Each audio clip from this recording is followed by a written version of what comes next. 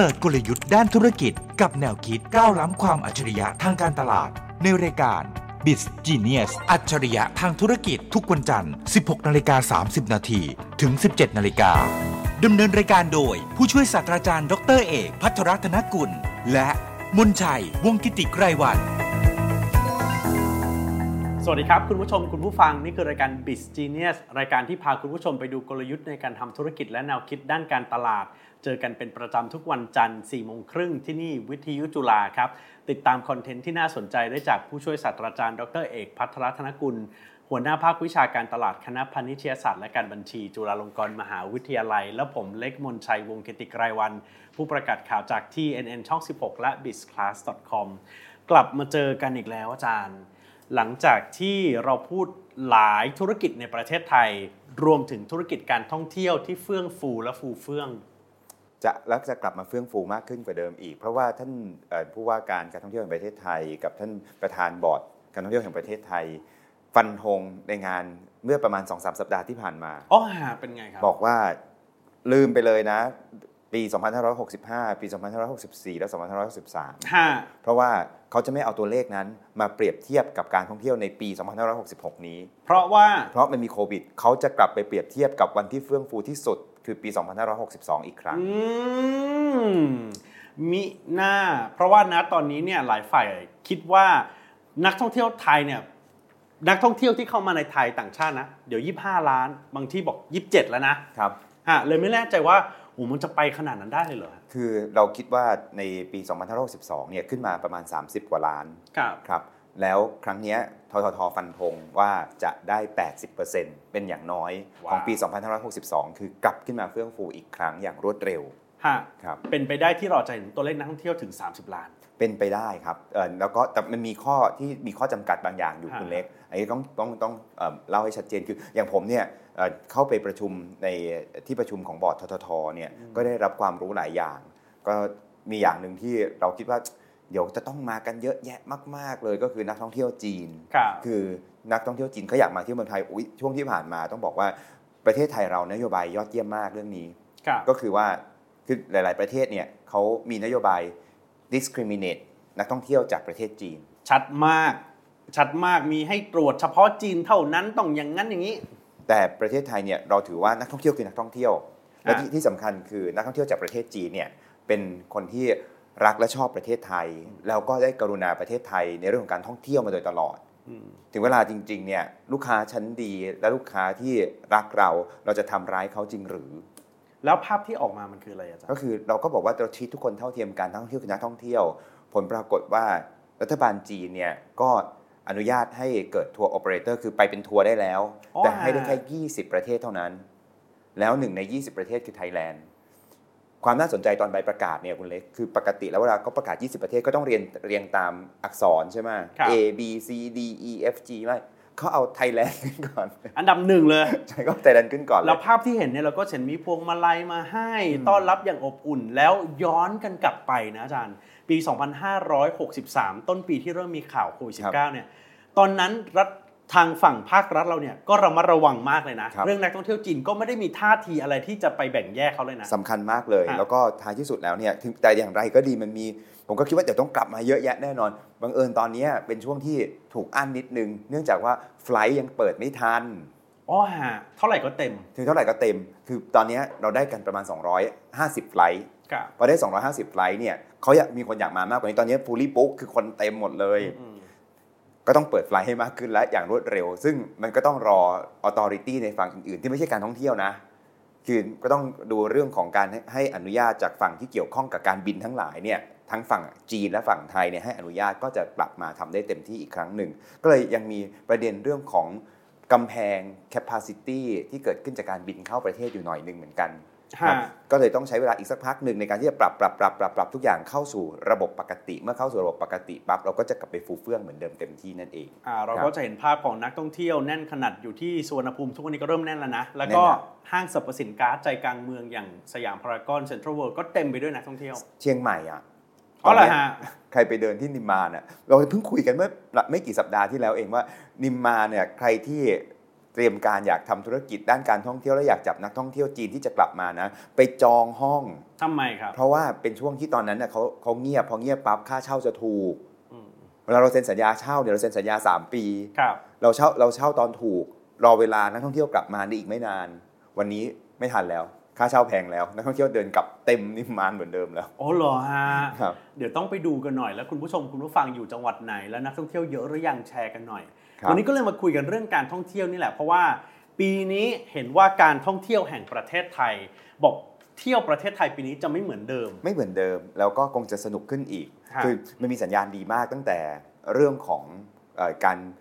สวัสดีปีใหม่งานปีใหม่ครั้งสำคัญซึ่งปีนี้เนี่ยในประเทศไทยของเราก็จะมีจุดที่ฉลองปีใหม่ในหลายๆจุดปรากฏว่าจุดที่น่าสนใจมากเลยก็คือจุดที่ททท.ไปทำก็คือวัดอรุณราชวรารามซึ่งก็ทำมาทุกปีซึ่งมีบรรยากาศที่น่าสนใจมากจุดหนึ่งก็ฉลองอยู่ในขณะที่ใกล้ๆกันก็มีคนสวดมนต์อยู่อ๋อฮะแล้วเบลนกันได้ดีด้วยนะน่ารักเชียวฮะครับก็มีคนสวดมนต์ข้ามปีไงอีกกลุ่มนึงก็กำลังฉลองนับถอยหลังแล้วก็วัดอรุณก็เป็นอันนึงที่เป็นไอคอนิกหรือว่าเป็นสัญลักษณ์อย่างมากของประเทศไทย CNN ขึ้น10 นาทีอ่ะเนี่ยสัญญานี่คือบรรยากาศที่ดีมากในจุดเริ่มต้นของการท่องเที่ยวปีนี้คือปกติเขาก็บอกว่าซิดนีย์แป๊บนึงแล้วก็ไปตึกที่ไต้หวันไอ้101อีกแป๊บนึงไปเซี่ยงไฮ้ทาวเวอร์อีกแป๊บนึงแล้วเขาก็จะไปเรื่อยๆใช่ป่ะครับตามจุดต่างๆเพราะว่ามีหลายประเทศอ่ะที่เข้าปีใหม่แช่อยู่วัดอรุณ10 นาทีเพื่อให้เห็นว่าเมืองไทยเราสวยงามขนาดไหนแล้วเราพร้อมรับนักท่องเที่ยวขนาดไหนแล้วก็กลายเป็นข่าวดีที่เกิดขึ้นทีนี้เนี่ยเมื่อมีโอกาสดีที่กำลังจะเกิดขึ้นคำถามคือการท่องเที่ยวแห่งประเทศไทยเตรียมการอะไรยังไงไว้บ้างที่จะรับนักท่องเที่ยวทั้งจากภายนอกประเทศที่เราคุยกันและภายในประเทศซึ่งเที่ยวกันอีกเป็นร้อยล้านครั้งอ๋อเหรอคือคนไทยก็อยากเที่ยวไทยกันเองด้วยคือเราก็ต้องกระตุ้นให้เกิดการท่องเที่ยวไทยแล้วก็ต้องพยายามลดการท่องเที่ยวต่างชาติลงนิดนึงเหมือนกันเพราะว่ามันมีประเด็นนิดนึงคุณเล็กเมื่อไฟลท์มันเต็มอ่ะแล้วคนไทยไปเมื่อคนไทยไปแล้วคนไทยก็ต้องกลับด้วยถูกป่ะต้องกลับประเทศตัวเองต่างชาติเขาก็มายากเพราะเรานั่งเครื่องบินอย่างตอนช่วงที่ผ่านมาเราแห่ไปญี่ปุ่นกันเพราะว่าหลายคนเนี่ยชอบญี่ปุ่นแล้วไม่ได้ไปหลายปีพอญี่ปุ่นอนุญาตปั๊บก็แห่ไปญี่ปุ่นกันปรากฏว่าจำนวนนักท่องเที่ยวญี่ปุ่นของเราลงเพราะสายการบินไม่มีที่นั่งให้นักท่องเที่ยวญี่ปุ่นมาเพราะคนไทยจองเต็มแหมถ้าเราจะบอกคุณผู้ฟังว่าอย่าเพิ่งรีบไปให้ขนนักท่องเที่ยวมาเยอะๆก่อนเอาตังค์ก่อนใช่ใจเย็นคล้ายๆแบบในเมืองไทยอ่ะก็ไม่ได้เที่ยวนานแล้วก็กรุณาเที่ยวเมืองไทยกันก่อนแล้วถ้าสมมติว่าไปเมืองนอกเนี่ยตอนนี้ท่านไปอ่ะยังแพงอยู่แล้วก็ไม่รู้ว่า policy เป็นยังไงอย่าเพิ่งไปรอแป๊บนึงเที่ยวไทยก่อนแล้วตอนนี้สถานที่ท่องเที่ยวในประเทศไทยเราก็พร้อมแรงงานก็กลับเข้าไปในระบบเยอะมากใช่และที่สำคัญคุณเล็กใครที่ชอบท่องเที่ยวเชิงธรรมชาติตอนนี้ต้องกลับมาเที่ยวเมืองไทยเพราะว่าธรรมชาติเขาได้ฮีลตัวเองในช่วง 2-3 ปีที่ผ่านมามีเพื่อนหลายคนบอกว่ากลับไป PP หลังจากไม่ได้ไปหลายปี PP ที่สวยอยู่แล้วอ่ะสวยขึ้นเยอะมากเพราะว่าธรรมชาติทางทะเลเมื่อมีคนท่องเที่ยวน้อยก็เป็นปกติเขาก็จะกลับมามีสภาพที่ดีขึ้นงั้นแหล่งท่องเที่ยวต่างๆเนี่ยตอนนี้เป็นช่วงที่น่าเที่ยวมากงั้นเที่ยวเมืองไทยก่อนแต่ดูเหมือนโจทย์สำคัญสำหรับการท่องเที่ยวในประเทศไทยรองรับทั้งไทยและเทศเนี่ยคือการป้องกันเรื่อง over tourism หรือว่าการท่องเที่ยวที่มากเกินไปในบางจุดมันไม่ควรจะเกิดขึ้นอีกอ่ะใช่แล้วดังนั้นเนี่ยในปีนี้เนี่ยครับของการท่องเที่ยวแห่งประเทศไทยซึ่งต้องบอกก่อนว่างานและธีมใหญ่สำคัญเนี่ยก็คือปี 2023 ครับเป็น Amazing New Chapters Amazing นี่ Amazing Thailand เรารู้แล้ว New Chapter ของอะไรอาจารย์คือ Amazing เนี่ยก็ Amazing Thailand New Chapters ก็คือว่าเรา Amazing Thailand จริงๆก็ทำมาตั้งแต่ปี 1990 กว่าแล้วนะจนปัจจุบันเราก็ Amazing มาตลอดแต่ปีนี้เราจะพูดว่ามันมี Chapters หรือเรื่องราวใหม่ๆที่ Amazing ที่ท่านอาจจะยังไม่เคยเห็นเนี่ยอีกหลากหลายมาก Chapters จึงเติม S ประเทศไทยเรามีอะไรที่ยังไม่เห็นเหรออาจารย์ประเทศไทยอ่ะในยุคหนึ่งคุณเล็กไม่รู้จำได้เปล่าตอนนั้นเนี่ยพอเปิดขึ้นมาน่าสนใจมากเลยททท.ทำเรื่องของ Unseen Thailand ใช่แล้วเราได้เห็นว่ามันมีสถานที่ท่องเที่ยวที่เป็นเหมือน Hidden Gems อ่ะเหมือนเป็นอัญมณีล้ำค่าที่แอบไว้เราไม่รู้เยอะมากแล้วตอนนั้นก็ยังขุดขึ้นมาไม่หมดก็ในปีนี้ก็คงจะขุดขึ้นมาเล่าให้ฟังกันอีกในจุดต่างๆที่น่าสนใจแน่นอนสิ่งที่เกิดขึ้นก็คือเมืองรองก็ต้องไม่ทิ้งใช่ก็ต้องไปโปรโมทประชาสัมพันธ์ให้เห็นว่าโอ้ยเมืองรองเราก็สวยๆอย่างผมเนี่ยเมืองที่ชอบไปมากเลยยังประทับใจจนทุกวันนี้ ไม่รู้ว่าควรโปรโมทดีหรือเปล่าโปรโมทสิครับอยากเก็บไว้เอง คือพัทลุงวงเล็บเนี่ยนะพัทลุงเนี่ยนะใช่เพราะพัทลุงเนี่ยก็คนก็บอกฮะพัทลุงยังไงนะคือมันไม่ค่อยอยู่ในหัวของเราแต่พอหลายคนลืมว่าพัทลุงเป็นอีกจังหวัดหนึ่งที่น่าสนใจเนี่ยก็ทำให้เกิดความเงียบสงบไงคุณเล็กตอนเช้าเนี่ยพัทลุงเนี่ยไปนอนอยู่ในเป็นโฮมสเตย์หรือจะเป็นโรงแรมหรือจะเป็นรีสอร์ทก็จะเป็นรีสอร์ทที่เล็กๆน่ารักแล้วก็ตื่นเช้ามามองไปที่แม่น้ำคนยังยกยอมีคนพูดคุยกันเสียงคนพัทลุงเนี่ยเป็นคนเสียงดังดุ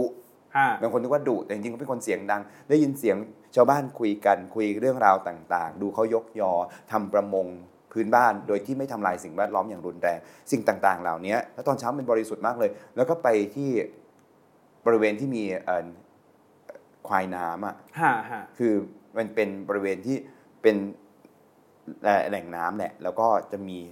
กระบือซึ่งเขาเนี่ยพัฒนาตัวเองให้สามารถพอที่จะว่ายน้ำได้แล้วเขาก็จะดำน้ำลงไปกินหญ้าข้างล่างน้ำทะเลน้อยน่ารักมากนี่คือเสน่ห์ที่พัทลุงคล้ายๆกับมีอยู่ช่วงปีหนึ่งที่ผมไปทำงานที่ชุมพรก็จะเป็นเมืองหนึ่งที่แบบทะเลเงียบสงบแล้วก็มีความสวยของมันไปค้นหาสิ่งเหล่านี้ไปนั่งแล้วผมก็นั่งอยู่ที่ตรงทะเลน้อยดูควายน้ำแล้วก็ดูเรื่องราวต่างๆกับวิถีชีวิตเนี่ยผมรู้ตัวอีกทีอ่ะผ่านไปแบบเกือบ2 ชั่วโมงเนี่ยไปนั่งเฉยๆเนี่ยอาจารย์เฉยๆรู้สึกว่าแบบหุ้ยมันได้ดีท็อกซ์มันได้อินสปิเรชันมันได้เรื่องราวต่างๆอย่างนี้คือสิ่งที่เราต้องค้นหาแต่ที่ไม่อยากโปรโมทมากเพราะถ้าโปรโมทมากมันจะไม่สงบไว้ค่อยว่ากันให้เขาไปกันก่อนใช่แต่ว่าอันนี้คือ new chapter คุณเล็กพอเล่าแค่เรื่องเดียวให้คุณเล็กฟังจะเห็นว่าเฮ้ยจริงๆแล้วเนี่ยในประเทศไทยมีสถานที่ที่เราสามารถที่จะไปท่องเที่ยวโดยที่ไม่ต้องไปเที่ยวแบบคนเยอะๆแต่เที่ยวในแบบที่เราอยากจะเที่ยวได้อีกหลากหลายมากเพราะเราเห็นสิ่งที่เกิดขึ้นกับสถานที่ท่องเที่ยวที่เคยขายเรื่องความสงบแล้วมาวันนี้มันก็ไม่สงบอย่างเช่นบางจุดในเพชรบูรณ์หรือว่าบางจุดในภาคเหนือดังนั้นเนี่ยการจัดการเป็นสิ่งที่สำคัญมากการจัดการเป็นสิ่งที่สำคัญมากก็เลยมีประเด็นสำคัญที่เกิดขึ้นในเรื่องของ Amazing New Chapters คำสำคัญที่ทางททท.ให้ความสำคัญอย่างยิ่งเลยเนี่ยนะครับก็คือคำว่า meaningful tourism เที่ยวอย่างมีความหมายเที่ยวอย่างมีความหมายและมีคุณค่าหมายความว่าอะไรครับในทางหนึ่งคือไม่ใช่เที่ยวคือไม่อยากให้ไปเที่ยวแบบเที่ยวถ่ายรูปแชะช็อปชิมกลับบ้านแต่อยากให้ไปถึงปั๊บเนี่ยแชะคือถ่ายอะไรแล้วได้เรียนรู้รับรู้ภูมิปัญญาซึมซาบเซิบซาบใช้คำพวกนี้ได้เลยนะว่ามันมีคุณค่าขนาดนี้ด้วยอะไรที่สั่งสมมาบ้างแล้วท่านจะเที่ยวอย่างมีความสุขและภูมิใจมากขึ้นไปเรียนสตอรี่ไปรับรู้สตอรี่ในนั้นชิมอันนี้เนี่ยอุ๊ยทำไมถึงเป็นขนมประเภทนี้มันมีประวัติที่ไปที่มายังไงมันเกิดขึ้นได้ยังไงภูมิปัญญาไหนที่เขาใส่เข้าไปทำไมเขาถึงใส่ใบนี้เขาตำพริกแกงยังไงคือมันจะมีเรื่องราวเหล่านี้เกิดขึ้นเยอะมากขึ้นเพื่อให้เกิด meaningful tourism แล้วท่านจะรู้สึกหวงแหนแล้วเมื่อเกิดสิ่งนั้นเนี่ยไม่ใช่แค่ท่านคนที่ทำสตอรี่ขึ้นมาก็คือคนในพื้นที่แหล่งท่องเที่ยวเองเมื่อเขาทำสิ่งนี้ขึ้นมาได้เขาก็จะรู้สึกหวงแหนแล้วทีนี้มันจะกระทบมาเองในเรื่องของการไม่ over tourism แล้วเขาจะเมื่อหวงแหนปั๊บเราจะระมัดระวังครับดังนั้นเนี่ยก็ต้องเปลี่ยนวิธีในการเที่ยวใหม่ด้วยถ้าเกิดเที่ยวแบบเดิมแล้วก็ฉันชอบเที่ยวมันผิดหรือไงฉันรักในเสียงดนตรีแต่มันมีอะไรมากกว่านั้นมากกว่าความบันเทิงแต่มันหมายถึงการท่องเที่ยวอย่างมีความหมายใช่มันเป็นอีกระดับหนึ่งสำหรับผมนะผมว่ามันเป็นอีกระดับหนึ่งสมัยก่อนเราพูดถึง responsible tourism คือการท่องเที่ยวอย่างรับผิดชอบซึ่งก็เป็นเรื่องสำคัญที่ยังคงมีอยู่แต่เมื่อรับผิดชอบแล้วเนี่ยจะต้องเข้าก่อนที่จะรับผิดชอบได้ต้องเข้าใจถึงคุณค่าและสามารถที่จะเที่ยวอย่างมีความหมายและมีคุณค่าได้ก็เลยเกิดคำใหม่ปีนี้ใน Amazing New Chapters ว่าถ้าท่านอยากได้ New Chapters และสร้างความสุขและคุณค่าในการท่องเที่ยวให้แก่ตัวท่านเองในฐานะนักท่องเที่ยวด้วยอย่าลืมหาคุณค่าจากการท่องเที่ยวแล้วคนที่บอกเล่าเรื่องราวของการท่องเที่ยวได้ดีก็คือมัคคุเทศก์ไกด์โดยเฉพาะไกด์ท้องถิ่นเนี่ยเราก็เห็นความน่ารักโดยเฉพาะในต่างจังหวัดนี่เยอะมากอาจารย์ผมเคยไปที่หนึ่งแล้วต้องชื่นชมมากเลยก็คือว่าในบริเวณตัวเมือง ของนครราชสีมาก็มีโรงเรียนพิมายพิทยาคมทำเป็นไกด์น้องๆนักเรียนมัธยมแล้วก็เป็นคนที่พาพี่ๆท่องเที่ยวในเมืองพิมายแล้วก็สามารถที่จะไปคุยกับร้านต่างๆแล้วก็ผิดถูกไม่เป็นไรแล้วบางทีน้องอยากฝึกภาษาอังกฤษก็ฝึกเป็นภาษาอังกฤษด้วยนะน่ารักจังผิดไม่เป็นไรเพราะยังน้องยังเล็กกลายเป็นยุวไกด์ยุวมัคคุเทศก์ครับแล้วเราก็จะเห็นว่าไกด์ในเมืองไทยนี่เป็นหลายหมื่นชีวิตแล้วเขาก็กลับมายิ้มได้ตอนที่นักท่องเที่ยวกลับมาใช่ก็หลายอย่างที่เกิดขึ้นเราก็จะเห็น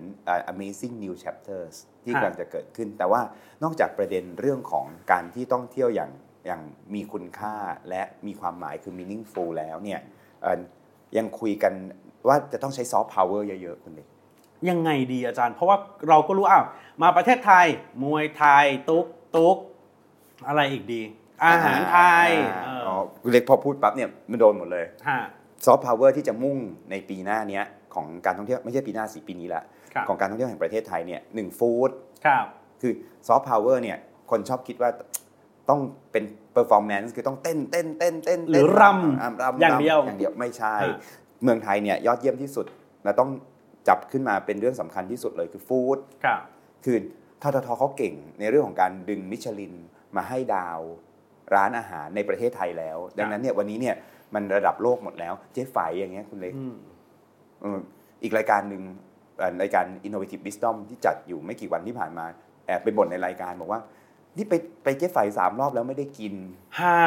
จองแถวไม่ทันเขาเต็มครับอีก2 ครั้งไปผิดวันก็ปิดดังนั้นทีมงานเจ๊ไฝได้ยินอยู่ก็ไม่เป็นไรยินดีด้วยที่ยอดขายดีแล้วจะไปเป็นลูกค้าต่อไปครับก็แต่ฟู้ดเนี่ยเมืองไทยยอดเยี่ยมอยู่แล้วครับมีความหลากหลายเชิงอาหารและความน่าสนใจเชิงอาหารและมีเป็นที่รู้จักในต่างประเทศอยู่แล้วคุณเล็กครับร้านอาหารไทยโอเคคนกินได้อร่อยแน่นอนผัดไทยคนรู้จักผัดไทยคนรู้จักส้มตำโดยเฉพาะอย่างยิ่งการประชุมผู้นำเอเปกในช่วงปลายปีที่ผ่านมาทุกคนก็จะจำเมนูของร้านอาหารต้องขึ้นต้นนะของโดยเชฟชุมพลที่ทำเสิร์ฟให้กับผู้นำประเทศที่ทำเป็นรูปประเทศไทยเนาะแล้วก็มีของที่เป็นเหมือนอาหารที่ตั้งใจจะวางไว้ตามภูมิภาคต่างๆอันนี้คือตัว appetizer ของเขาแล้วก็อาหารอื่นๆเยอะแยะมากมายอาหารไทยเนี่ยต้องนำงั้นเที่ยวต้องมีเรื่องของอาหารแต่ไม่ใช่แค่กินอาหารไม่ต้องมีmeaningfulไงคือมันต้องบอกว่าพื้นที่นี้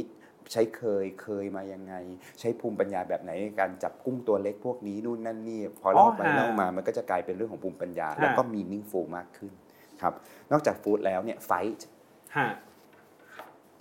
เมื่อกี้คุณเล็กบอกว่ามวยไทยซึ่งตอนนี้กำลังมีกรณีดีมากเลยทำไมอาจารย์ตีกับกัมพูชาอยู่เนี่ยก็เป็นเรื่องละเอียดวัฒนธรรมของประวัติศาสตร์แล้วก็เรื่องเล่าและความเชื่ออันนี้เรายังไม่แตะไปเรื่องนั้นแล้วกันให้ท่านอาจารย์ที่เกี่ยวข้องกับประวัติศาสตร์มาพูดคุยแต่ว่ามันสนุกคือคนอื่นก็อาจจะเต้นสนุกแต่เมืองไทยเนี่ยศิลปะการต่อสู้สนุก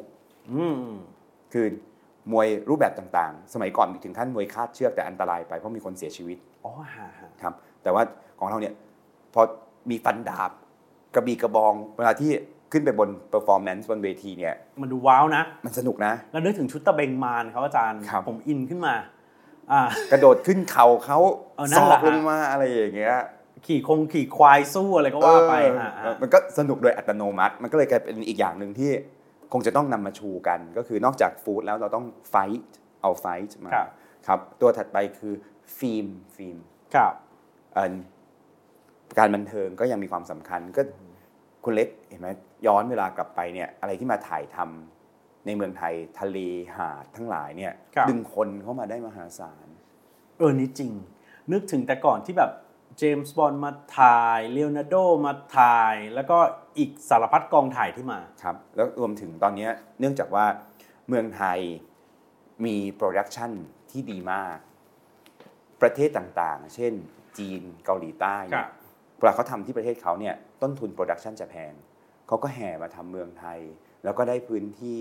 ถ่ายสวยๆส่งออกไปข้างนอกก็ดึงคนกลับมาได้เยอะด้วยแทนที่จะไปเอาทีมจากประเทศตัวเองมาทำก็เกิดการจ้างงานในพื้นที่เพราะฉะนั้นเนี่ยมันเป็นการโปรโมทโดยอัตโนมัตินี่คือฟิล์มครับตัวถัดไปคือเฟสติวัลอันนี้แหละคือความเป็นไทยมาก ประเทศไทยเนี่ยเราต้องป๊อปเราต้องว้าวเราต้องอะไรนะ vibrant ต้องแบบเป็นอะไรที่มีสีสันตลอดเวลาคนไทยต้องมีสีสันและเทศกาลแต่ละจุดแต่ละเมืองก็ไม่เหมือนกันบางเมืองเนี่ยเทศกาลแห่ดาวครับคนไทยแห่ดาวแห่ทำไมวันคริสต์มาสอ๋อเหรอเนื่องจากว่ามันเกิดขึ้นจากการที่มีวัฒนธรรมจากตะวันตกมีเคยฝรั่งมามีนู่นนั่นนี่สุดท้ายมี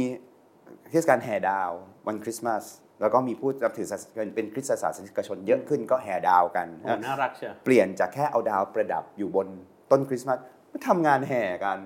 เมืองไทยก็เก่งอย่างนี้แล้วก็กลายเป็นเรื่องสนุกสนานครับแห่เทียนเมืองนี้แห่เทียนมีที่ไหนอีกคุณเล็กที่มีผีตาโขนที่ถือว่าเป็นระดับโลกแล้วก็ถ่ายภาพออกมาทุกคนก็ต้องคือหานักท่องเที่ยวต้องชอบคืออะไรทำไมมีหลายตนมากผีตาโขนก็ถ้าบราซิลมีคาร์นิวัลเมืองไทยก็มีผีตาโขนได้เหมือนกันแต่อย่าคิดว่าชุดของกลุ่ม LGBT เราจะเบากว่าบราซิลเพียงแต่ว่ากลุ่มก้อนของเราอาจจะยังไม่เยอะเท่าแต่รอสักวันนึงก่อนแต่ว่ามีภูมิปัญญาบางอย่างที่น่าสนใจรวมถึงศิลปะที่ไม่เหมือนใครในโลกนี้อย่างเงี้ยเป็นต้นครับยังมี